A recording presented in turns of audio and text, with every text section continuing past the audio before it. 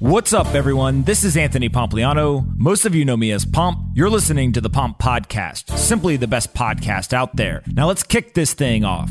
Gagan Biyani is the co-founder and CEO of Maven, a new platform for cohort-based courses.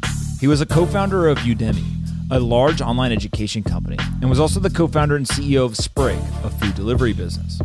In this conversation, we discuss online education, cohort-based courses, building a startup, the importance of focus, scaling platforms, the Bitcoin and crypto course, and what students want from online education. I really enjoyed this conversation from Gagan, and I hope you do as well. Before we get into this episode, though, I want to quickly talk about our sponsors. First up is Remote. When you use Remote, you can employ people in other countries legally and easily. They take care of international payroll, employee benefits, tax headaches, and all the paperwork for local compliance. Forget about location and hire the best person for every open role using Remote. Remote's platform is easy to use for full-time employees, contractors, and your HR team. Whether you're a major corporation or a small startup, Remote has the tools and resources to help you at a price you can afford. Even better, listeners get a special deal. Sign up for Remote today and receive 50% off your first employee for the first 3 months. You can check out remote.com/pomp and enter promo code POMP to get started. Again, remote.com/pomp and enter promo code POMP to get started today. Next up is BlockFi. BlockFi provides financial products for crypto investors. Products include a high-yield interest account, a US dollar loan product where they give you a US dollar loan against your crypto collateral, and they also have a no-fee cryptocurrency exchange. On top of that, BlockFi just released a Bitcoin rewards credit card. It's a normal credit card, but when you swipe it, you get 1.5% back on every single purchase paid in Bitcoin rather than cashback or airline miles. To start earning today, visit blockfi.com/pomp. Again, blockfi.com/pomp and get signed up. I love the credit card. I think you will too. There's something really special about every time you swipe, you earn Bitcoin. blockfi.com/pomp. Last but not least are my friends over at Choice. Choice is rebuilding the way you approach retirement, which starts with making it simple to include Bitcoin and other cryptocurrencies in your savings. More than 20,000 Bitcoiners, myself included, have already signed up to start investing. Whether we are talking about crypto or stocks, Choice lets you trade real Bitcoin and Amazon in the same place, all without paying a dime in capital gains taxes. And if you want to hold your own keys all the way to the moon, you can do that too. Either way, Choice is on a mission to give you full control over your retirement savings. So head on over to retirewithchoice.com/pomp. Again, retirewithchoice.com/pomp and sign up for an account today. And one more thing, you know how I feel about this, but if you have a pro that manages your money, don't take any BS. Choice has tools for them too. Take back control today and visit retirewithchoice.com/pomp. retirewithchoice.com/pomp. That's exactly where you want to look for any sort of retirement account. retirewithchoice.com/pomp. All right, let's get into this episode with Gagan. I hope that you enjoy this one. Anthony Pompliano runs Pomp Investments. All views of him and the guests on his podcast are solely their opinions and do not reflect the opinions of Pomp Investments. You should not treat any opinion expressed by Pomp or his guests as a specific inducement to make a particular investment or follow a particular strategy, but only as an expression of his personal opinion. This podcast is for informational purposes only.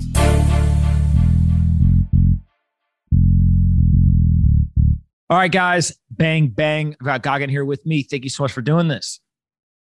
Thanks for having me, Pop. I'm so excited. Absolutely. Let's just jump right into online education. I feel like over the last couple of years, people are waking up to the fact that they want to learn. They want to be better educated on either specific topics or just general knowledge.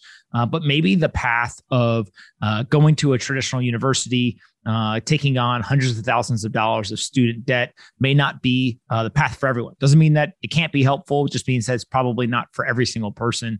And you've been in the online education space for a long time. So kind of just talk to us about like what you've seen and how this industry has evolved over the last few years. Yeah, it's so funny because online education was like a black mark on a startup's resume if you were talking about it back when we started in 2009. When we started Udemy, people basically said, oh, online education, I don't invest in that. Or online education, huh? I even had a quote from Paul Graham that he called it a tar pit or a pit hole. I can't remember which one, but the point is like back in 2009, people didn't believe that learning on the internet was a thing. And here we are in 2021, and I'm amazed at how optimistic people are about learning over the internet. And the average person I interact with today is looking at the internet as like this vast source of knowledge. You know, everything from being able to Google or Wikipedia or YouTube basic knowledge to taking advanced online courses like cohort-based courses. People are opening up to the idea that these courses might actually be better than the courses that they took in college. And that inflection point is coming because both colleges and sort of mainstream education are losing their appeal as rising, costs with rising costs, and as online learning is increasing in its quality. And that's a big shift that's happened recently. So that's why we're so excited about cohort-based courses, because they represent a major major improvement in the quality of the online learning experience. One of the things that's fascinating is this idea that so many people were previously aware of online education, but they kind of stayed away from it from an investment standpoint. Was that because there was a lack of belief that like it was effective? Do you think it maybe was they didn't think they could make money investing in those types of businesses? Maybe kind of a mix. Any insight into maybe what was driving folks from kind of avoiding the space previously? The internet in 2009 and the VC landscape was so different. Today, if you come to someone with a crazy idea about a new market that people haven't thought of investing in the past, like let's say you came in with a pet food company, right? Or you came in with a company, I don't know, about like selling plant advice, right? People are much more open-minded that there might be the next big thing on the internet might be in a sector or industry that they did not expect. Whereas back in 2009, there were a much narrower and clear sets of areas in which people felt like they could make money, and they mostly stayed in their lanes. Like the majority of investors had 3 to 5 categories they were looking at, and that's what they invested in. So not to say that there weren't investors who were looking more broadly, but the majority of investors weren't. So that's the major change. It's not just online learning, it's digital healthcare, it's fitness, it's entertainment broadly, and it's owned content. Like owned content was never something VCs would invest in the past. It's non-platform businesses. There's such a wide, and then of course, crypto. Like, what a crazy, wild idea that came out of nowhere over the last decade, right? So you have a number of these new sectors, and investors have sort of changed their thought process. There's also just like 10x more investors and more money going into startups because there's so much better returns. And so I think that's a large part of it. And online education in specifics got hot over the last decade because we showed that there's money there. I mean, Udemy is a multi-billion-dollar company with hundreds of millions of dollars in transactional volume and revenue. And nobody believed that was possible. But now that Udemy, Coursera, Udacity, Masterclass, Kajabi, Teachable, all these companies are putting up billion-dollar numbers, either in valuation or in revenue or gross merchandise value. I think a lot of investors are like, wow, okay, this is a big trend. And now if I don't invest in it, I probably am missing out on whatever the next set of opportunities are going to be in this market. For sure. And one of the things, obviously, that you've kind of iterated on and improved over time is this model that is now called a cohort-based course. Maybe describe a little bit about the difference between cohort-based versus the other models, and why you're so bullish on this being a highly effective way for education to be kind of shared on the internet. So I think since time immemorial, there have been 2 ways to learn. There's been the autodidactic way. I am going to go and learn on my own, right? I'm going to read books. I'm going to have a textbook, or I'm going to go and do research. Usually it has to do with reading until about roughly the mid 20th century when it started to become video based. So you could buy DVDs. And then, of course, the big online learning revolution was, hey, you could just watch videos on the internet and you could pay maybe $10, $50 and learn a subject. And that was a huge revolution for autodidactic learning. Historically, though, autodidactic learning has always been a small percentage of the spend in learning. And actually, the bigger spend in learning has almost always been in the other format, which is cohort-based courses. So if you think about any professional education you've ever been in, any seminar you've attended, even conferences, and then of course, universities and any K through 12 school, they're all cohort-based. And the difference is that you don't learn entirely on your own. You have a requirement, an expectation to do homework or projects or learn and read material in advance. But there is structure to your learning. Someone has gone through and curated an experience that has a start and end date, and everyone learns at the same time together. So in a seminar, people start in the morning, they end in the afternoon, and you're all in the same group. At a school, you have the same class from September all the way until August. September until May.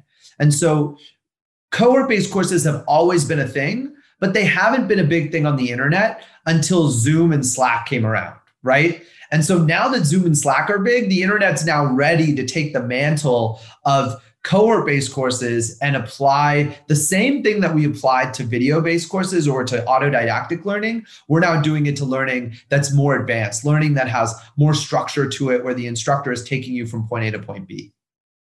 So when you start thinking through how to build a company for this, right? I'm an investor in Maven, the company you run today, and I've got one of the courses on the platform. But how did you go from the insights of, okay, the world is changing. There's now new tools available.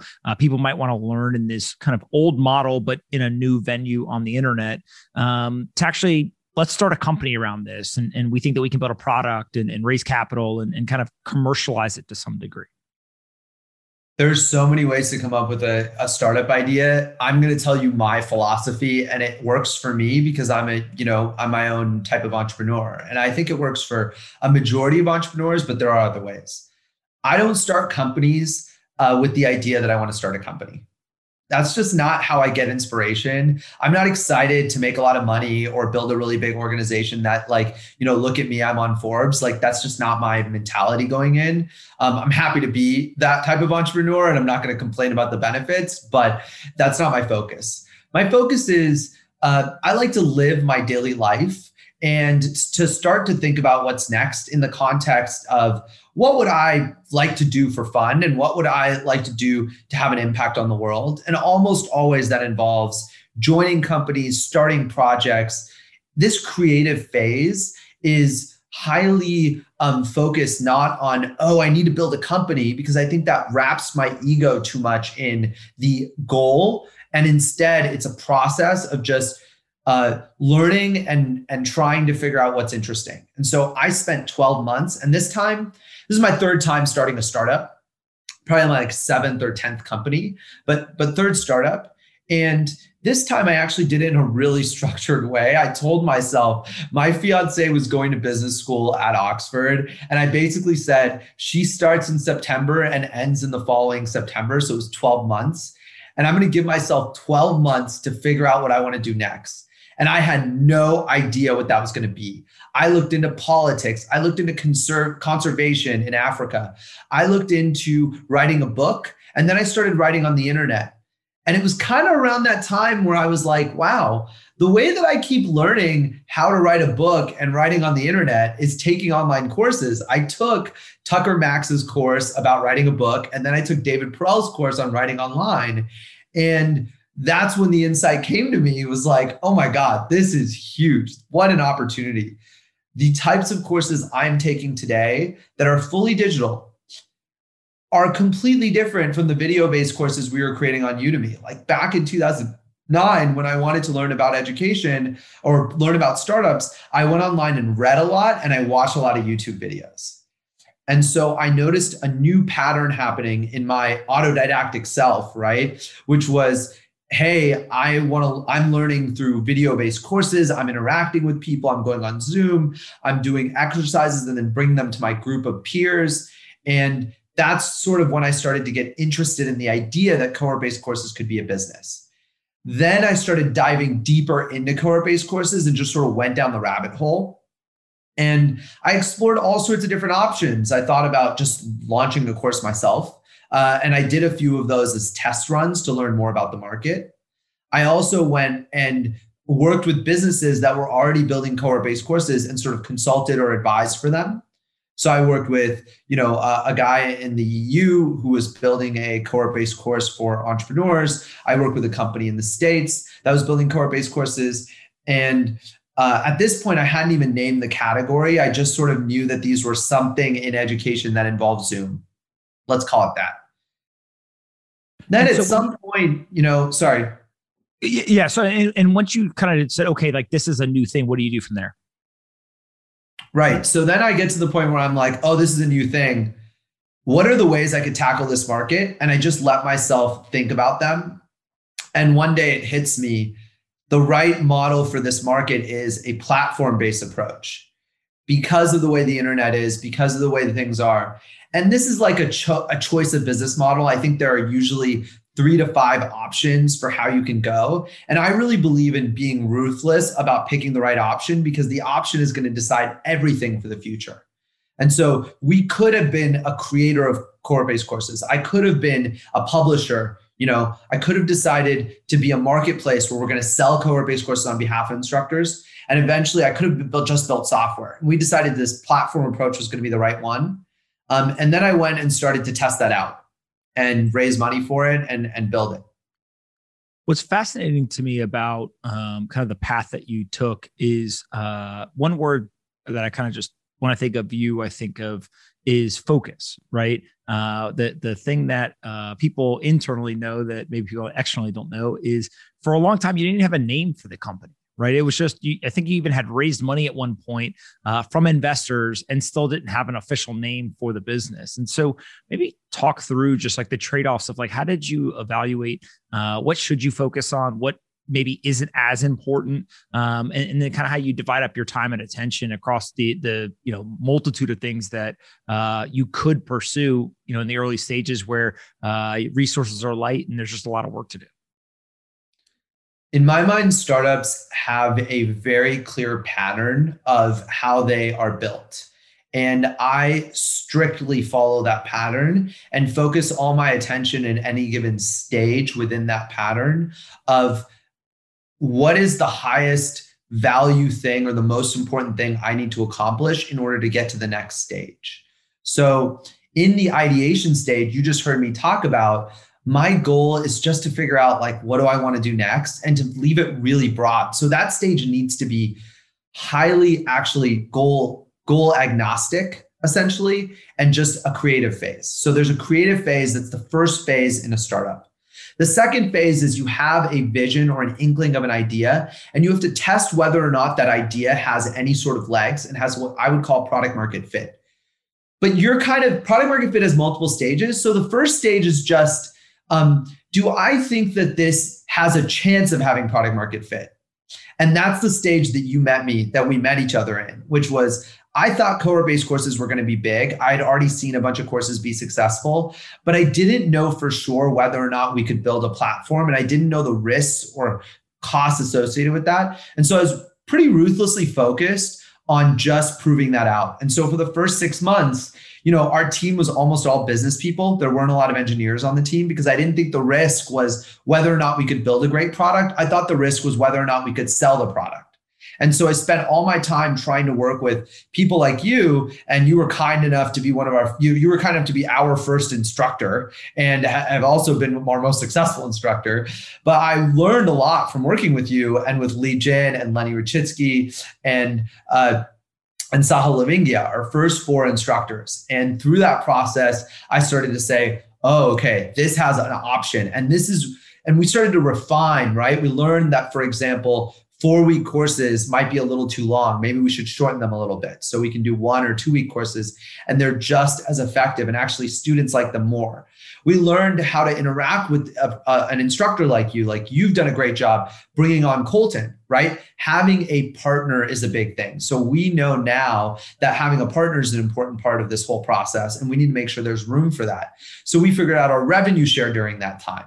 So this discovery period was all about narrowing it on product market fit.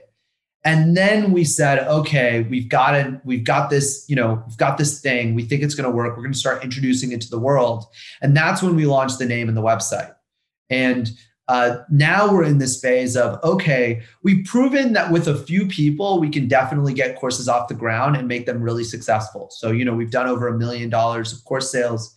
They're really growing, and it looks like that's going to be a big opportunity.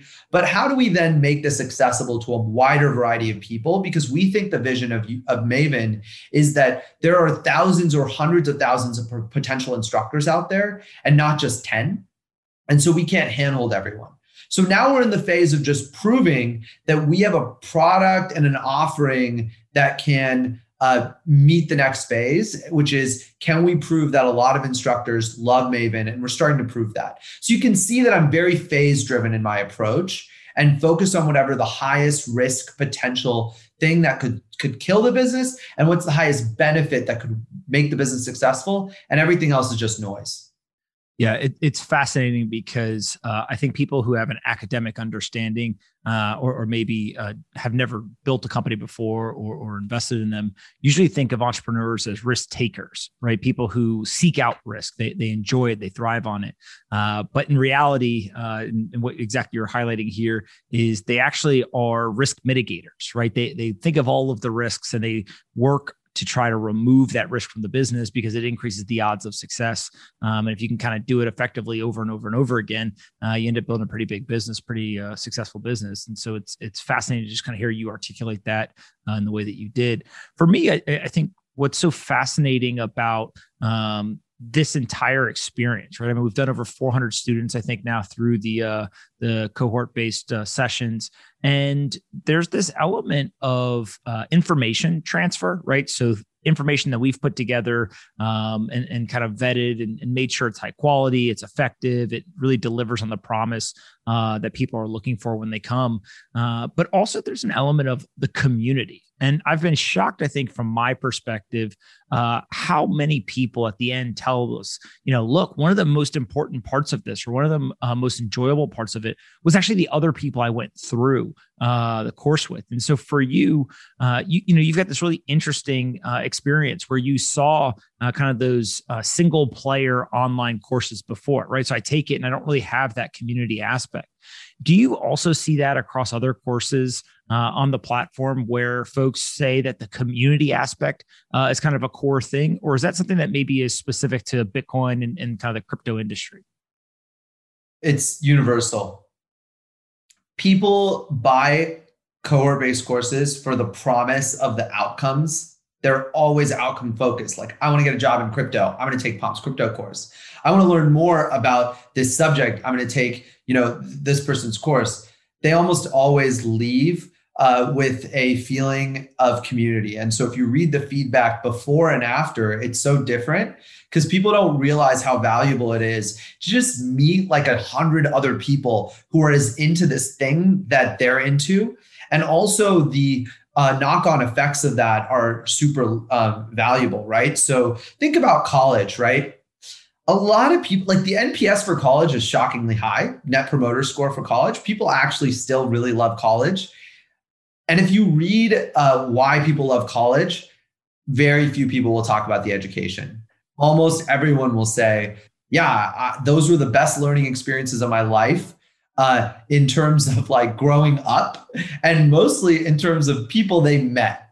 And so, cohort-based courses provide that same level of magic. They have this magic of like, you're going into breakout rooms, you're meeting people who have the same interests, they have similar backgrounds. And, as we get better and better at building these courses, we're going to get better at matching people with their friends. And we're going to get better at making sure that experience is truly special of the community that they find. And I think people are going to continue to take these courses, not for just the educational aspect, which you can get in a book or on a Wikipedia article sometimes, but actually for the accountability, the the rigor that it forces you to have, as well as the community. Yeah. And I guess part of this is, I would ask you, how are you scaling a marketplace? You've used the word platform a few times. So maybe talk a little bit just about the product and how you see building that, right? Early on, you said that you had a lot of more business folks because you felt that was a risk of, could you actually onboard the instructors and kind of use them to want to do this? But it sounds like now you've really focused on the software and building out the product. So just talk a little bit, marketplace platform, or how you think about that and how you scale it. Yeah.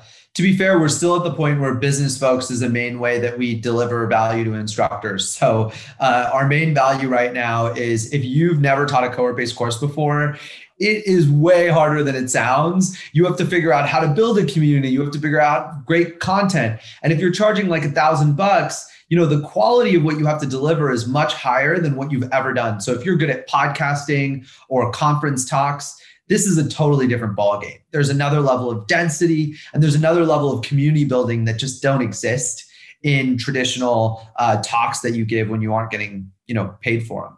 And so what Maven does primarily is we teach people how to build cohort-based courses. And that is like a huge value add. As we're growing, what we're realizing is eventually people are going to know how to teach cohort-based courses, and we need to make those cohort-based courses better. And so the model that we pursue, or where we're headed, is building software that makes Maven indispensable as a product that makes your course better. So we just talked about community, right? I think eventually Maven should be able to solve the community problem for you. Right now, we solve it by teaching you, or we actually taught Colton how to build a community and helped onboard him and help him think through it. But eventually, actually, we can match people for you. We can help students like teach each other on the platform, and therefore, allow the instructor to have a course that's broader than what they are. And so we're moving towards a world where Maven will be a platform on which, if you build your course will be so much better that it's worth building it on Maven. And we aren't necessarily a marketplace because we think that the goal of Maven is to enable the best instructors. And we can't enable the best instructors if we bring all the demand, because it changes your business model. So if you look at Udemy doesn't enable the best instructors. Udemy enables the best students, because Udemy is a marketing machine. And the thing that Udemy does super, super well is we bring students to courses, but the instructors at the top end who can bring their own students, they don't want to teach on Udemy because of that problem. And so Maven's goal is to take less of a percentage, be more of an enabler than a creator, and let the creators build their own courses and just make you as successful as humanly possible. Yeah, it's very interesting. As I've done a couple of these now, learning, why are people coming? And I thought it was going to be for the education, for the information, right? Walk away, hey, I didn't know something, now I know it. Kind of check that box, that was worth it. But what I found was, and you said earlier, it's like an outcome-based thing, right? They're coming for not just the education. In my case, they're coming because they want to get a job in the industry. So you have to meet a certain quality bar, and you need to be able to go ahead and then kind of hand them off or help them, right? If that's what they're coming for. But I don't know if it'd be possible for a platform to bring those types of folks to me, right? It's almost like a very specialized audience, a very specialized customer base. And so, I'm much better suited to do that than a platform is, but the platform is much better suited to kind of empower me with all the tools and kind of operational excellence than I could do on my own, right? Yeah, I mean, just to play this back to you, I think the thing that makes you so impressive as a creator is just how willing you are to partner, offload, sort of like work with others to make your own world bigger. And what I found at Maven is that there are, and with creators in general, is there's a real value in the multiplicative approach of having partners in different things. So like at Maven, as an example, it would be insane if we were going to like run Maven without partnering with things like Zoom. We partner with Slack, right? We use a lot of other, and then of course we partner with investors, right? We have A16Z, we have you investing in our company. And so we really believe in this multiplicative approach to success. And you've just done a great job because you brought in Colton and you incentivized him. And I think that was like the smartest move I've seen anyone make. We're actually going to try and replicate it.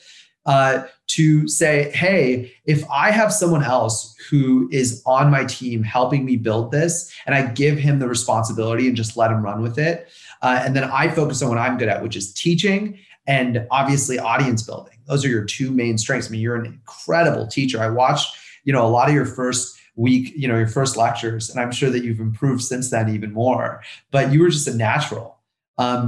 And I think that's what Maven does. Maven provides you this, it's just one of many tools that you should have in your tool set as a creator. And yeah, I'm pretty proud of the way that that it's worked out with you. And I hope we can have more creators who think of it in the way that you do, because I think you've run your course. You've been the most successful creator on the platform, in part because of your willingness to partner with Colton. And then of course, with us as well, I think. Yeah. And, for those that don't know this about me, I'm a huge believer in this idea of single-threaded leadership, right? And it's just, for me, I got a million things going on. If I literally spent all day trying to do all of them by myself, I would get nothing done.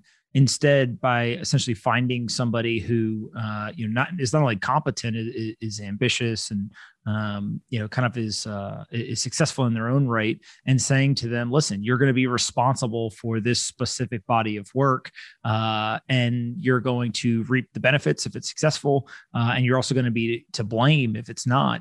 It provides that focus, right? It provides that kind of accountability and responsibility. And so, it's something that over the years I've just learned and kind of replicated over and over again. And I also have a point of, I think when somebody's responsible for something, they want it to be high quality, right? You're much more likely to kind of skimp on quality if it's the 14th most important thing you're doing. Doesn't seem like you need to focus on quality as much as the number one most important thing you're doing.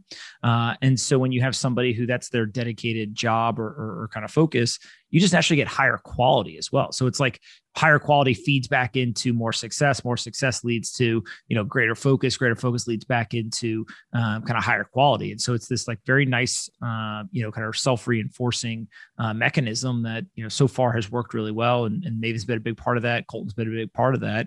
We'll just keep going. Amazing. Yeah, we're so excited. And I think that the future of what you're doing is such a big opportunity, right? I mean, imagine if there's hundreds or thousands of instructors like you out there, and I think eventually there'll be hundreds of thousands of people who are taking their time to teach the new generation, the next generation of leaders, what they know. And you are just so much better equipped to teach people crypto than any professor at any university. Right? I mean, I'd put you up there as better than literally almost anyone. And that's crazy that you, in your current life, could never be a university professor, but you can be an instructor on Maven. You can be an instructor on the internet via podcasting and things. And so I'm really excited about finding more people like you who want to build their brand and their knowledge and teach people what currently is not really knowledge that is available out there. What you teach in your course is pretty unique. Can't find it anywhere else. Speaking of hundreds of thousands of instructors, before we get to the rapid fire questions, just fast forward maybe 10, 15, 20 years from now, how do you see Maven kind of evolving and what does this look like in kind of the steady state once you've been able to really build out the team, build out the platform, and get a pretty big number of instructors on the platform? Maven's goal is to be the university of the future. We really believe that there's an opportunity right now to reset the online, the education system broadly through the internet, through the online learning angle. And so we think that over the next decade, we are going to inspire and empower the largest faculty in the world. We want to build the largest faculty of the best instructors in the world. And we think that those people look a lot more like you and Li Jin than they do look like, someone who spent 7 years getting a PhD and then is getting tenure at some mid-range university. And so over time, what does this mean? Well, it means that as we have more and more courses, eventually we can provide more and more outcomes. So what if you are taking a course on crypto and you also have a course on recruiting, and then you also have a course on the creator economy? Well, if you combine these three things, you can now work for a crypto-focused creator economy company as a recruiter, right? And so you can imagine all sorts of different opportunities where if you're on Maven and you're learning, you can learn from Anthony Pompliano about one thing, you can learn from Li Jin about another thing, you can learn from Lenny Rachitsky on product management or learn from someone on recruiting. And all these things combined can become a much better education than what you can get anywhere else in the world. And so our goal is to empower creators to become those professors of the future so that eventually there's literally on thousands or hundreds of thousands of options for people to learn that are far more effective and more engaging and higher quality than what they have today in the current system. What's been the most surprising and maybe the most fun thing since you started going down this path till today? The most surprising thing is just how hard a cohort-based course is to build and run. I'm amazed every time at Wes Ko, my co-founder. She always is this is hard, this is challenging. And I think I've been just amazed at watching Wes come up with ways to make it easier for people. And so we're getting better and better every couple of months at just making it easier so that if you are thinking about running a core-based course, you can go through our 3 to 6 week program and you'll be 3 to 6 months ahead of what you would be, or maybe even 2 years ahead of what you would be without it. The most fun thing, honestly, is team building. Yesterday, my executive assistant posted on Instagram a post that she had been waiting on for a couple of months. And she just talked about how she feels like she found home being at Maven. And honestly, that made me tear up. I really was just amazed at it's just so fun to be an important part of people's lives. So team building to me isn't just team building within Maven, within the company. But another anecdote is, we have an instructor, Sahil Bloom, who bought his first house using proceeds from his Maven course. And so just the impact we can have on people, the team being a broader group than just the impact on my employees, but also the impact on our instructors. And then, of course, the impact on students. You had a student recently who got a job in crypto. You've had many of them now at this point who got jobs in crypto as a result of taking your course. The impact is just, it's hard to beat. Yeah, that's a great answer. Before I let you go, I usually ask everyone the same 3 questions. You'll get to ask me one at the end. What's the most important book you think you've ever read? The most important book I've ever read. I think that the most important book is it's not going to fit what most people think. Okay, but that's fine. The book is A Tragedy of Great Power Politics by John Mearsheimer. Okay, why that book? And I don't even agree with everything he says. But the reason it's the most important book is because it opened my eyes to a form of thinking, first principles thinking, in a more of a show than a tell way. So this book is just so incredibly well written and clear that it introduced me to the idea of writing and thinking from a first principles way and explaining the world in a certain way. And it also explained to me the downside of that, which is that Mearsheimer kind of misses a lot of the nuances of how great power politics actually works. But it was such a study for me. And I spent a lot of years of my life thinking about politics and how it works at that level because of this book. That's a great answer. Second question is from our friends over at 8 Sleep. I now finally am sleeping on the 8 sleep bed, and I used to sleep 5 or 6 hours. I just turn it freezing cold and I sleep like 8 or 9 hours, to the point where if I'm ever not home, if I'm traveling or something, I can't wait to get back because I know I'm going to get a better night of sleep. And it's been completely life-changing for me. What's your sleep schedule, especially as you've kind of started the business and started to grow it now? I'm absolutely a 9 hour asleep guy. So I get 9 hours of sleep 90% of the nights. I pretty much always throw in the towel around 10 or 11. I go to bed. I also crank down the temperature. I don't have an 8 sleep yet because I'm kind of in transition, but I do plan on buying one. Nice. And I sleep 8 to 9 hours every night, and I wake up and I almost always have my mornings blocked off, not just so that I can work, but also so that I can sleep if I end up sleeping really late. Yeah. That being able to get 9 hours like 90% of the time, that's fantastic. So you are an A+ student for that question, compared to most people. Next one's more fun. Aliens. Are you a believer or a non-believer? I'm a believer. Yeah, I think it's hard. It's hard to imagine. I haven't spent enough time doing actual math on it, but it's hard to imagine with the size of the universe that there aren't aliens out there.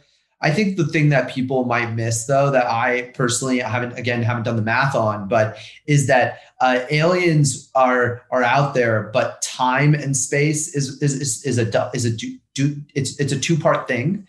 And so the question is not just where are the aliens, but when are they? And I don't know if it's clear that they are going to overlap with us in the time and space, because of the fact that it's 2-factor and not 1-factor. I literally, that's exactly what I think, is that they exist, but we'll never come in contact with them because they're probably too far away or different timing. So I definitely agree. You could ask me one question to finish up. What do you got for me? Tell me about the biggest downside to moving to Miami. What do you miss the most? It's always going to be people. Like you just, wherever you live somewhere, you make a bunch of friends. I've got a number of friends that I'm very close with that are still in New York. They've come down here to visit. We've obviously gone back and seen them. But that's really it. And it's kind of a weird like downside because just as you can't spend as much time with certain people, it opens up the opportunity to spend more time with other people. And so you got to kind of take that balance of if you have high quality friends in wherever you were and in, let's say, Miami, it's okay. But that's probably the biggest downside. It's just you get used to hanging out with certain friends and enjoy it, and then if you move, they're not there anymore, right? And so you can FaceTime and do all that. It's just not the same. Yeah, I have the same feeling about any place that I've lived in, so I can totally relate to that. Well, Pomp, thanks so much for having me on. I really enjoyed this. Absolutely. Where can we send people to find you on Twitter and find out more about Maven? Maven is easy. It's maven.com, Maven. Very proud of having gotten that domain name. And I'm also very easy because my name is very unique. So I'm assuming it'll be in the show title, etc. But it's Gagan Biyani on Twitter, and it's gaganbiyani.com if you want to join my newsletter, again on the website. Gagan Biyani, Maven, pretty easy. That is very simple. So I highly suggest people go follow you on Twitter too. You got some great tweets. So keep that up as well. And we will definitely do this again in the future as you guys keep going. Sounds good. Thanks, Pomp. Really appreciate it.